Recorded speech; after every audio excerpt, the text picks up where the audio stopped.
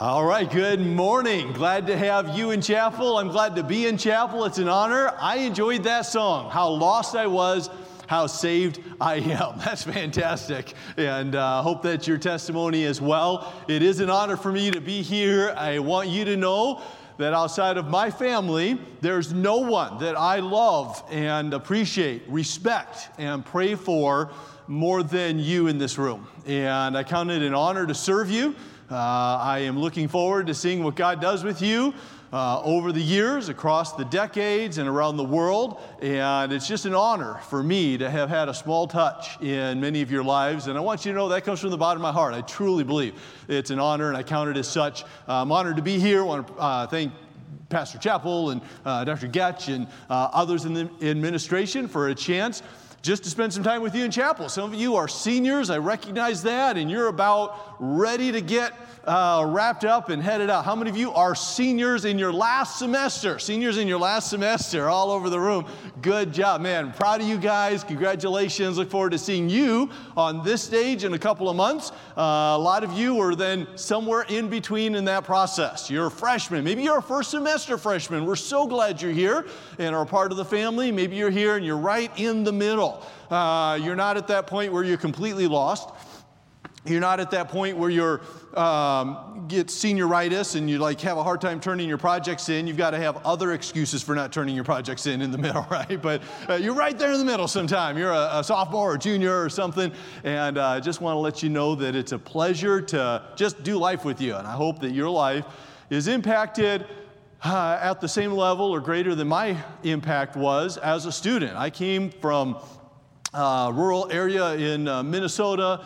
Lord led me out very clearly to begin my college training here at West Coast Baptist College. I thought I would do a year and go on and study physics and wanted to do astronomical research and some things that I just felt like maybe had some aptitude, certainly some interest in, and God radically redirected my life, and I'm so glad that He did. I was telling a group of people a while back that a lot of the things that I loved in as a high schooler, my passions, my interests, the things that would just grab me, the things that I was good at, the things that were interesting to me, those are all still true. I still have things that I love to do that I'm still the same guy I was when I was 17. I'm just a whole lot older and bald, and hopefully a little bit, learned a little bit more since then. I really am. But here's what I found. God has the ability to add to your current desires and passions and overlay that with a calling and a leading, and the Lord is the only person you can serve that can give you the passion to accomplish what He calls you to accomplish. Have you ever been sent on a task where you're supposed to go do something, you didn't have a passion for it? That's happened to me before. But you know what? When God gives you a leading and a calling, God gives you a passion for it, and it's just such a blessing to serve the Lord. If you're here as a high schooler and maybe you're visiting as a team, look forward to maybe seeing some of your games, but trust that you will consider deeply the privilege of serving the Lord. And I don't know what that is for sure. I'm not going to pretend to know that looks like a specific vocation or serving, but I just know there's no life like serving the Lord. And just glad to be with you this morning. Take your Bible, if you would, and go to the book of 1 Corinthians, chapter number 5. 1 Corinthians 5 is a passage that has fascinated me for years. There's so much, obviously, in Scripture that is written for us and that I love and am trying to understand. 1 Corinthians chapter 5 is a very fascinating passage. We're going to unpack this morning. Somebody once told me, never preach a verse, always preach a passage, and I'll try to do that, so we'll work our way through the entire chapter today. But we'll start by reading verse number 6, having a word of prayer, and then getting into where we're going to be this morning. 1 Corinthians chapter 5 and verse number 6. Scripture says, your glorying is not good. Know ye not that a little leaven leaveneth the whole lump? Let's pray. Father, we want to thank you this morning for the privilege to serve you. Thank you for those that I get to serve with and those whom I get to serve. And Lord, ultimately, of course, our life is given in service for you. I do pray for those that aren't with us this morning, traveling or illness or other things. Lord, I just pray that you would raise them up and bring them back safely. Father, I pray for those that are perhaps still traveling in or just getting here and are visiting our campus as high schoolers, Lord. I pray you'd help us to be good hosts and welcoming. Father, thank you for giving us this moment in our day. I know that many people had classes already and have classes yet coming up and work and different responsibilities. So, Lord, I pray that you'd give us a little bit of a pause. I pray that you would give us a still here and ability to focus and to open our hearts to your word. Father, I ask that you would enable me to be true to the text this morning and to be a help to those that are in the room. And Father, just thank you for the privilege of knowing you and serving you. And we pray your blessing and promise you all the glory in Christ's name. Amen. The doctrine of separation is a critical doctrine for a New Testament believer to understand and to apply. Now, Scripture does say that there's to be a distinguishing mark for Christians, and that distinguishing mark, according to Jesus in John chapter 13 and verse number 35, is love. Christians in the first century weren't identifiable because they wore a different type of tunic than everybody else. They weren't identifiable because they had some kind of mark on their forehead, like perhaps would be true in some religions, whereas other people didn't. What Jesus said in John chapter 13, verse number 35, is that by love, by this, because of love, shall all men know that ye are my disciples. You and I, as Christians, are called to a radical love toward each other. In fact, in every sense of the term, we're called to a remarkable love. We're called to a kind of love that is so obvious and so ardent and so consistent that others that aren't even Christian would remark on it. And Jesus said this is how non-believers should be able to identify who is a disciple, by your love for one another. And yet that love for one another isn't without boundaries. That love for each other is also to be understood with other teaching in the New Testament that addresses the subject of separation. As I've read through and studied, I found that the many commands in the New Testament of separating really can be condensed into three primary groups. The first instance where somebody is called to separate is a Christian is called to separate from false teachers. This is by far the most common command in the New Testament as it relates to separation. We find it throughout Scripture. In 1 Timothy chapter 6 and verse number 5, Paul writes, perverse disputings of men of corrupt mind, destitute of truth, supposing the gain is godliness, from such withdraw thyself. In 2 Timothy chapter number 3 and verse number 5, he writes, having a form of godliness, but denying the power thereof, from such turn away. In 2 John, verse number 10, the Apostle John writes, if there come in unto you one that bringeth not this doctrine, receive him not into your house, neither bid him Godspeed. In other passages, we find similar teaching that a Christian is to separate from someone that is a false teacher, someone that is apostate, or someone that is a heretic, or to have a separation from those people. A second category that's very clear in the New Testament where a Christian is supposed to separate isn't for non-believers, isn't for heretics. There's another category, secondly, where Christians are actually commanded to separate from other Christians. And this second category is found in the writings of Paul to the church at Thessalonica. In 2 Thessalonians, in chapter 3 and verse number 6, Paul writes, now we command you, brethren, in the name of the Lord Jesus, to withdraw yourself from every brother that walketh disorderly, and not after the tradition which ye have received of us. Well, Paul says this is a brother, this is another Christian, and yet this is a person you're to separate from. You're to put him out of the church. You're to separate on a personal level from this person who walks disorderly. Now, what does it mean to walk disorderly? In that passage of 2 Thessalonians chapter number 3, he's talking about people who have stopped working and instead started relying on the church's generosity and charity for their support. They thought that Jesus' coming was so imminent, it didn't make sense to have a vocation, and it wouldn't make sense to go earn some money and support their family, so they just stopped working and they started mooching off other people. And Paul says that person is walking disorderly. In fact, to clarify that that is precisely what he means, in the very next verse, 2 Thessalonians chapter 3, in verse number 7, the Apostle Paul continues, for ye yourselves know For ye yourselves know how ye ought to follow us, for we behave not ourselves disorderly among you. In verse number 6, separate from a brother that walks disorderly. In verse number 7, we didn't behave ourselves disorderly among you. Verse number 8, well, in what way, Paul, did you not walk disorderly? He says, neither did we eat another man's bread for naught. And we wrought with labor and travail night and day, that we might be not chargeable to any one of you. Paul says, hey, Paul asks them, hey, did I rely on your generosity and give you nothing for it? Did I eat your bread and not pay you for it? Did I rely on your housing and not compensate you for it? How many of you think it would be an honor to have the Apostle Paul stay in your house?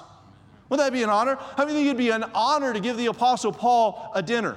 Wouldn't that be great? Wouldn't you love to do that? I would love to do that. But I think if I was in Thessalonica and I gave the Apostle Paul a dinner, he would say, thank you very much. That was so enjoyable. I love the fellowship. Here's what I owe you. Every single time, that's what he said. I didn't walk disorderly among you. And yet in that passage, he says if a brother does walk disorderly among you, even if he's a Christian, that person ought to be someone that you separate from. So there's a category of command in Scripture to separate from somebody that's a false teacher. That's very dominant. There's another instance with the church in Thessalonica where a Christian is commanded to separate from another Christian, and that is when that Christian walks disorderly and doesn't follow Paul's commands and teachings in that epistle. And then there's a third category where separation is commanded as well. And the third category is the category that we're going to look at in this passage today. There are other passages where this is found. You can also find this in 1 Timothy chapter number 6 and other passages as well where this, 1 Timothy chapter 5 rather, where this is exemplified. But here Paul is talking about an entirely different kind of separation, but yet from other Christians. I grew up in a pastor's home. A lot of you know that. My dad was an atheist as a young man and then was saved later in life, went to Bible college and pastored a church as long as I was alive, since shortly before I was born. And he had, as many pastors do, some seasons of opposition. And I distinctly remember one of these seasons of opposition. There were some other Christians in town, some other people. My dad's he's not a very hostile, bristly kind of guy. He's kind of a hard guy to not like, in my opinion. But there were some people that didn't like my dad for some of the things that he taught and some of the things that he stood on. And I remember one of these people asking my dad, he thought he had this real clincher, and he cornered my dad one time, and he asked him, hey, why is it seems harder to be a member of a Baptist church than it does to be a follower of Jesus? It's like it literally seems like you've got more requirements on being a member in your church than Jesus has requirements on going to heaven. Is that true? Is it harder to be a member of a Baptist church than it is to be a Christian? And my dad took him to this passage we're about to study this morning. Because in 1 Corinthians chapter number 5, we find Paul dealing with a problem in the church of Corinth among Christians. In fact, the entire epistle of 1 Corinthians is written, it seems, to address problems. He begins in chapter number 1 through chapter number 4 dealing with problems of division. This was a carnal church, and as a carnal church was a divisive church, and that generally follows. In chapters number 5 through chapters number 7, the Apostle Paul is dealing with sexuality and marriage. In chapters number 8 through chapters number 14, he's dealing with problems of sign gifts. He's dealing with problems of people taking one another to law. He's dealing with all these different problems throughout the book. And then chapter 15, he deals with problems of people that deny the resurrection. So the entire book, he's dealing with problems. Chapter number 5, he deals with a big one. It's unbelievable. Look at the text, if you would, in verse number 1, 1 Corinthians chapter 5 and verse number 1. The Apostle Paul says it is reported commonly that there is fornication among you, and such fornication as is not so much as named among the Gentiles, that one should have his father's wife. Whoa, that's weird, right? So in this church, there was a prominent person, probably someone with high social status, indications would be as well, who was literally sleeping with his dad's wife. Now, it doesn't say his mother. We would assume that's not the case. Probably his dad, like this person likely, was a person of high rank and high status and high wealth, and probably had remarried somebody that was a lot younger, and probably this person was, the kind of person that rich, influential, wealthy men may choose to marry as a second wife. In our culture, this would be maybe sometimes happen as well. So this is probably a very attractive, much younger than probably his dad, and yet it was his father's wife, and here's a guy who's a Christian, who's not only committing fornication, he's committing fornication with his father's wife. That's unbelievable. That's gross. That's disgusting. That's unthinkable, right? In fact, there was a Roman law against that. It's not just your standard as a Christian that says that's wrong. Roman law says that was wrong. Under Roman law, there's no public prosecutor, so in order for somebody to be prosecuted for a crime, you had to be charged privately, and you couldn't really charge someone unless you were of an equal or higher status. So really high status people in that society were rarely prosecuted for breaking the law. And this person likely was not being prosecuted for this. And in fact, it was such an open thing. It was such a well-known thing that people were just kind of not only accepting of it, but almost, in fact, it says boastful of it. They were proud of this. I know that all pride is sin, but did you realize that much sin causes pride as well? You recognize that sometimes in our lives when there's a sin that seems for a while to go unpunished, people can actually become boastful of their sin.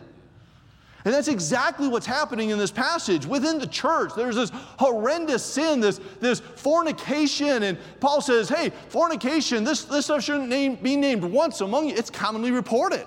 He didn't have Facebook. He didn't have email. He'd heard about it all the way where he was, and he's writing back. This is a church that he loves. These are people he knows.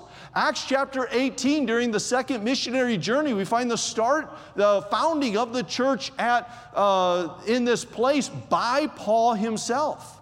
And this place of Corinth, we know it's a wealthy place, we know it's a prestigious place, we know it's a sinful place, and yet that got into the church.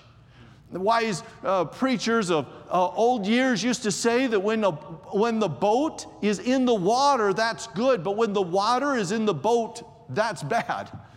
That's really what happened here. Here's a church that is in Corinth, but Corinth is in the church. And what Paul is saying in this passage is it's not good to be boastful, and it's not good to have that fornication, and you've got to deal with it. It seems like the church was kind of stuttering in their reply. They weren't sure what to do. Some people maybe thought this was okay, and some people maybe didn't think this was okay, and the Apostle Paul, he knew for sure this is not okay. And what he says in this passage is not this person isn't saved. He's not saying this person isn't going to go to heaven. He's saying this has to be dealt with. We see that in verse number 2. He says, ye are puffed up and have not rather mourned that he that hath done this deed might be taken away from you. That's the sentence. He needs to be taken away from you. This needs to be a separation that happens. Verse number 3, for I verily, as absent in the body but present in the spirit, have judged already, as though I were present, concerning him that had done this deed in the name of our Lord Jesus Christ. When you have gathered together, and my spirit, with the power of our Lord Jesus Christ, to deliver such a one unto Satan for the destruction of the flesh, that the spirit may be saved in the day of the Lord. Paul here very clearly says, hey, this has to be dealt with. You have to separate this, what we call church discipline. This has to be cut out of the church. Because he says this is going to contaminate the whole church. And the sentence of Paul is this person has to be separated. And the last point I want to make on this is look at the purpose in verse number 6 of that separation. He wasn't to be separated just for the health of the church. He was to be separated for his own restoration as well. I did a little bit of study this last week on these two words, punishment and chastening. The Bible talks about punishing, usually in the context of someone being punished for sin by God. In the New Testament, it's used over 9 times. Of those 9 times, how many times is a Christian punished because of sin in the New Testament? The answer is 0 times. The word chastening is the picture of a father and his son. Chastening is also used 9 times in the New Testament. How many times is chastening used in the context of a Christian? Every single time. Do you realize, young person, God will not punish you for your sin? Your sin's punishment was borne entirely by Christ on the cross. But God will, if you are His child, chasten you for His sin. Now, I'm not telling you that punishment and chastening feels a lot different in the moment. It's going to be pretty similar. But what I want you to recognize is the difference is the purpose. Because chastening isn't punitive. Chastening isn't the same as punishment. Your punishment was borne by Christ on the cross. Chastening has the purpose of restoration. And there are consequences for sin. And God will chasten you for your sin. And it won't be pleasant. But the purpose of God's chastening for His children is always the restoration of that relationship. And by the way, we see that right here in 1 Corinthians chapter number 5 as well. So the first thing we see is that Paul addresses this problem in the church, this sin in the church, and he gives his sentence, his mandate, his judgment that separation needs to occur. He then turns and he tries to explain why, because Paul doesn't just want this church at Corinth to do the right thing for the wrong reason. He wants them to have the right reason. I love his explanation.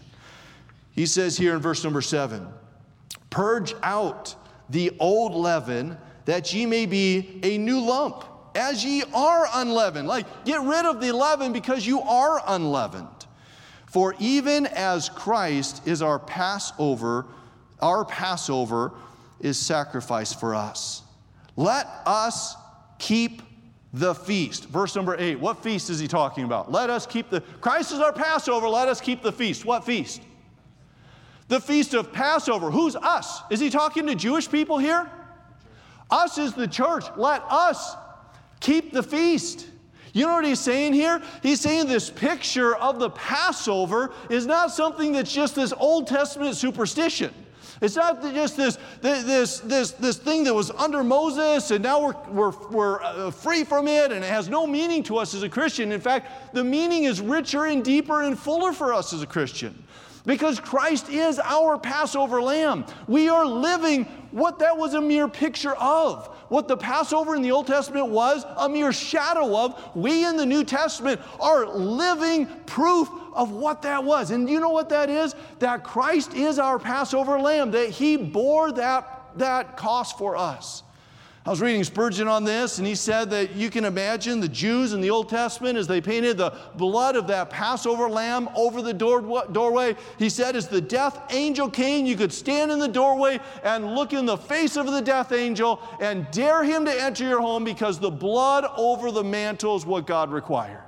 And you know that's true for you and me as well. If you are under the blood of Christ, you can look at the death angel in the face and you can recognize that the blood that God requires is applied to your account. If you are in Christ, you're safe, you're redeemed, you're unleavened. Amen. Now here's the amazing thing. You can't unleaven anything once it's been leavened.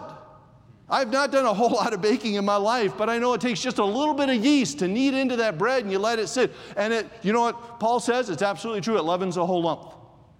But if you take a whole lump of bread that's been leavened, I say, hey, Dr. Art, here's a lump of bread that's been leavened. Can you take the leaven out? Can you call a chemist? Can you get somebody in here? Can you get a really expert baker? Maybe somebody that has a big TV show. Can we unleaven this leavened bread? The answer is, you can't do that. But you know who can remove the leaven of sin from your life and from my life? That's Jesus. Amen. See, Christ can unleaven the leaven in my life. Christ can redeem the sin that I've committed. Christ can forgive the shortcomings that I've had. And what Paul is saying is, you are unleavened. You are redeemed. You are living proof of the Passover sacrifice. And because of that, I want you to realize the why. Because the why is Jesus. Jesus freed you from that. Jesus allows you to live a life today that's radically different from the life before. As they would prepare for the Passover, they would sweep and they would clean and they would get the leaven out of their house. And what Paul is saying is, as a Christian and as a church, we need to be continually sweeping out the leaven in our life as well. We as Christians are living a perpetual Passover because of the sacrifice of Jesus Christ. What a wonderful standing that we have. So Paul says regarding this sin in the church, he wants it dealt with. Paul then explains the rationale for that theologically and why it's so important and what the picture of the Passover was. And then for me, the most fascinating part, I believe, of this entire passage begins in verse number 9. In verse number 9, Paul says, I wrote unto you in an epistle. Now, you all know about Paul, and you know about the epistles, you know about the church here at Corinth. Let me ask you a trick question. How many letters did Paul write to Corinth? The answer is, we don't know. Now, if you thought 2, that's the correct answer to a different question. If I ask how many letters to Corinth are included in the New Testament, the answer is 2, right? But in verse number 9, Paul refers to an earlier letter. Do you see it? Verse number 9. Now, this is 1 Corinthians. He's not talking about half Corinthians here. It's not in the Bible. So there's a letter that Paul wrote that's not a part of the New Testament. It's not a problem. We can deal with that in bibliology. The reality is we have everything that God needs us to have. But there was an earlier letter that Paul refers to here. Do you see it? Verse number 9. The earlier letter, here's what he said, verse number 9. I wrote you an earlier letter, this earlier epistle. And here's what I said in that letter, not to keep company with fornicators. Now, this is a really important point because that's what he's talking about, right? He just said, hey, there's fornication going on in the church. Get that lump of leaven out. Separate from it. This is open sin, and a Christian is commanded to separate from another Christian living in open sin. Then he says, oh, okay, remember that earlier time I told you to separate from fornicators? He's like, you guys got me entirely wrong. Have you ever gotten Paul wrong? Have you ever misinterpreted Scripture? I like to remind students in my class, an inerrant inspiration doesn't guarantee an inerrant interpretation. I've been wrong before when I tried to interpret the Word of God. It's never been wrong, but my understanding of it has been incorrect. And what Paul says here is, hey, you misunderstood what I previously wrote. What did he write? He wrote, don't keep company with a fornicator. Verse number 10, how did they take it? What they understood was different than what he means. They thought he meant everybody that's a fornicator should be cut out of your life. Kind of sounds like what he means. Hey, if somebody is living in sexual immorality, you're done with them. Don't have a relationship with them. But he says in verse number 10, yet not altogether with the fornicators of this world. I said, don't keep company with fornicators, but I wasn't talking about unsaved fornicators. He said, I told you to separate from people who are involved in sexual sin, but I didn't mean everybody that's involved in sexual sin, like even the unsaved people. What would happen, students, if I decided that I was going to separate from everybody living an ungodly life? Well, you could imagine, you could give me an appropriate answer, but Paul answers that question here in verse number 10. What would happen, Dr. Rasmussen, if we decided we're going to try to separate from all fornicators and everybody that's not living according to the biblical ethic? Verse number 10 tells us what would happen. Yet not altogether with the fornicators of this world, or with the covetous, or extortioners, or the idolaters, for what? Class, what? Then we must needs go out of the world. Hey, is that our commission? Go ye out of the world. No. In fact, it's literally the opposite direction we're supposed to be headed. Right? In the high priestly prayer in John chapter number 17, Jesus said that we are not of this world. He said it 3 or 4, maybe 4 or 5 times. We are not of this world. I'm not of this world. You're not of this world. How many of you recognize today we're not of this world? You ever heard the phrase, we're in the world but not of the world? That idea comes from John chapter 17. It's a very good summary of that. But even a better summary of that is we're not of this world. We're sent into this world. That's really what we're commanded to do. You can be not of this world and not in this world and go live in a monastery somewhere and not fulfill the mission that God has sent His church to fulfill. What Paul is saying here is, if you try to separate from everybody, saved and unsaved alike, without making a distinction, you're not going to be effective at being ambassadors for Christ in this age. Now, this is something to me that I didn't see it the first time I read this passage, or the second or the fifth time I read this passage. Because in my mind, I've got this mindset that okay, I'm supposed to be separate from the world, right? Separate from the world. But what does that mean? What does it mean to be separate from the world? Does it mean to wear a different style of clothes from the world? That's what it means to be separate from the world? It doesn't mean that I'm going to only read Christian books from Christian publishers bought at Christian bookstores. I'm going to buy Christian cars fixed by Christian mechanics and drive on Christian roads to Christian. Like, what does it mean to be separate from the world? What does that mean? How many of you recognize this is a big question for Christians? A lot of different Christians wrestle with this, right? What does it mean? Because here's the thing. If you're going to pursue holiness, you're going to live a life that is distinguished by separation. But if you're going to pursue separation, you're not necessarily going to be living a life of holiness just as the Pharisees. In fact, I think we could say it like this. You cannot be too holy. I had a guy one time years ago, a very wise person, say, Toby, you cannot be too holy. And he was absolutely right. I've got no caveat on that statement. We're called to be holy. Could you be more holy than Jesus? No, Christ. That was not a trick question. Could you be more holy than Jesus?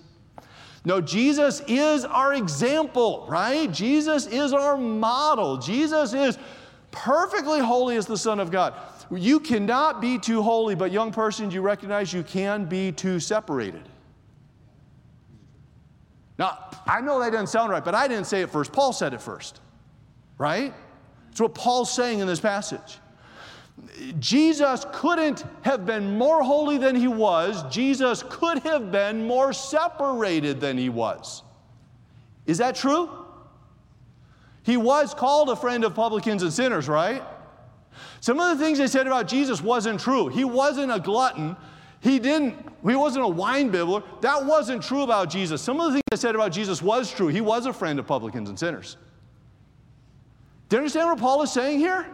We are in the world, but not of the world. We are sent to be here. And what Paul is saying here is if you try to live a life where you hold the Christian ethic on everybody around you, you're misunderstanding what the Bible says in this regard.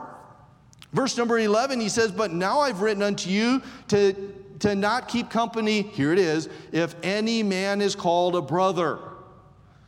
If any person is called a Christian, everyone in the room is a brother in this sense. I'm a sister, right? Same thing, right? If someone identifies as a follower of Christ, Paul says, hey, if someone identifies as a follower of Christ, verse number 11, and is a fornicator or covetous or idolater or railer or drunkard or extortioner, with such a one not to eat.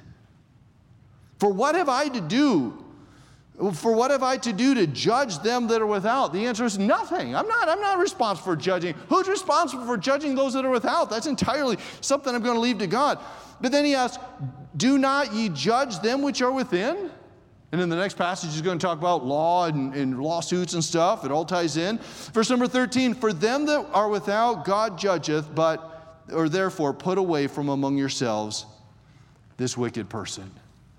The reality is, in this passage, Paul is calling this church to a holy life, but he's not just wanting them to do the right things, he wants them to do them for the right reasons. He wants them to understand why they're living a certain way. The young person, I want the same for you, and I want the same for me. I want to live a life that is wholly dedicated to God. I want to live a life of reckless abandon for the cause of Christ. I want to live a life that is completely in line with the teaching of Scripture. And I've got to recognize that sometimes there are some separations that I am called to make as a follower of Christ. And I've also got to recognize that I am called to minister among a group of people. How many of you have figured this out? They don't share a biblical ethic. Right. You ever get frustrated when you're watching something on TV, and I know that's, over the break or whatever, and you're seeing something on news, and it's just so far from a biblical ethic. What do? It's okay to cancel a certain channel, and it's okay to cut certain friends out of your life. By the way, 1 Corinthians, we are told in verse number 15 that evil communications corrupt good manners, right? Who has evil communications in 1 Corinthians 15? Well, people who deny the Trinity, people who deny the resurrection. We are told in 2 Corinthians, I think it's chapter number 6, come out from among them and be ye separate, saith the Lord, and I will receive you. The verse right before it, though, says, what concord hath Christ with Belial? What communication has the house of God with the house of idols? You see, God is calling this separation in the area of these beliefs, but He's also calling us to serve and to minister in and among a group of people that don't share a biblical worldview. So I'm calling you today to live a life of biblical separation, of Christ-centered holiness, and of theological understanding for what our mission is. The fact is, many of you in the room may, like me, have some areas in your life where we're not doing the wrong thing, and not only are we not at times repentant, there are times that we can literally be boastful of the sin that we allow in our group. Are there friends that you have that talk dirty and think it's funny? Are there conversations in the dorm that you would blush if Jesus heard, but you giggle when you don't think He's there? See, the reality is we are called to hold ourselves to a higher standard than we hold the world. In fact, we're not called to hold the world to a standard. That's God's business. But in the church, between each other, we're called to live a holy life. And the fact is, I want to ask you this morning as we close, are there areas in your life that are not pleasing to God that you've tolerated or perhaps even celebrated? I want to ask you this morning, are there areas in your life where you are not living the perpetual Passover that Paul says as Christians we're privileged to live? Christ is our Passover lamb. Do you recognize that you are completely redeemed in Christ? And by the way, that doesn't mean now go sin. That means now live a life like Jesus. And then in this last passage, are you, like me, someone who at times is willing to substitute the pursuit of a separated life over a pursuit of a holy life? We're not called to do less than separate from the world. We're called to do more. We're called to live holy, like Jesus did in the midst of a perverse and wicked generation.